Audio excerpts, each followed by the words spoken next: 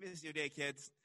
My name is Mr. Brad, and I'm going to talk to you today about an old name for Jesus. The name is Messiah. So the word Messiah means Savior, or sometimes maybe it could mean chosen one, or even hero. And God promised his people, the Israelites, that he would send a Savior to them, and this Savior would take care of all of their problems and would destroy all of their enemies.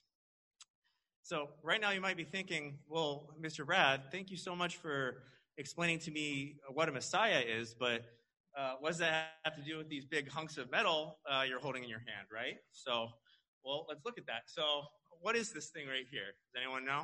Toothpick. It's not a toothpick? You, sir. It's a sword, right? So a sword is something that you use to scare off your enemies, right?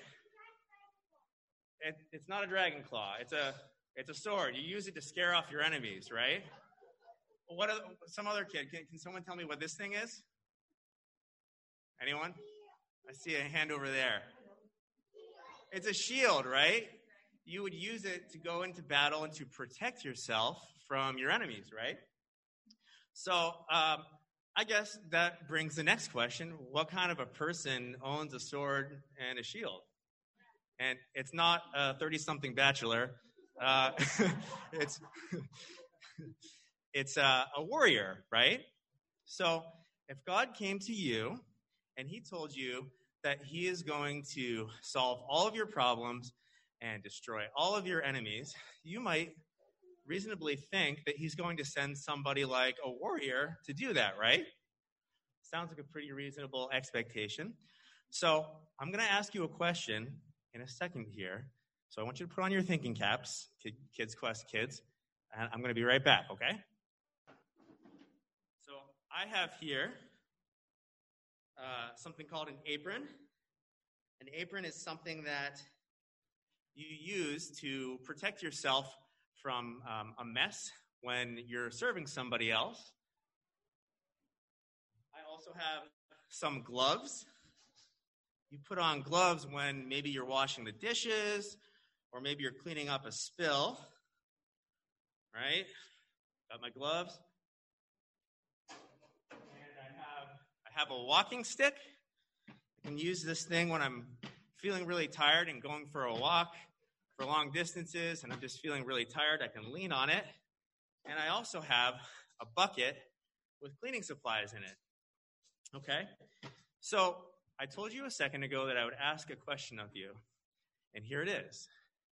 If God told you he was going to send somebody to solve all of your problems and to destroy all of your enemies, and instead of sending a big, strong warrior to do that, he sent somebody that looked kind of like how I look right now, how do you think you'd feel?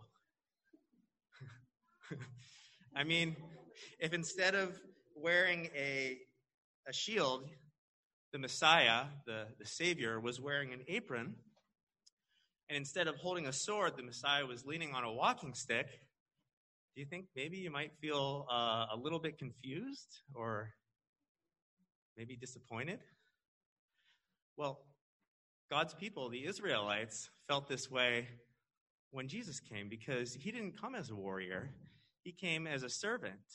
He was known for cleaning up people that were so unclean and dirty that you couldn't even get close to them. And Jesus was famous for washing other people's stinky feet. So the Israelites, God's people, were really confused, and some of them were disappointed with Jesus. But the thing that we can learn from this is that God does not always send us what we expect, but he always sends us what we need, and we need Jesus. So thank you, kids, for sitting still long enough to listen to this, and I hope you have a wonderful beginning to your Advent Christmas season. Thanks a lot. May God bless you and your families.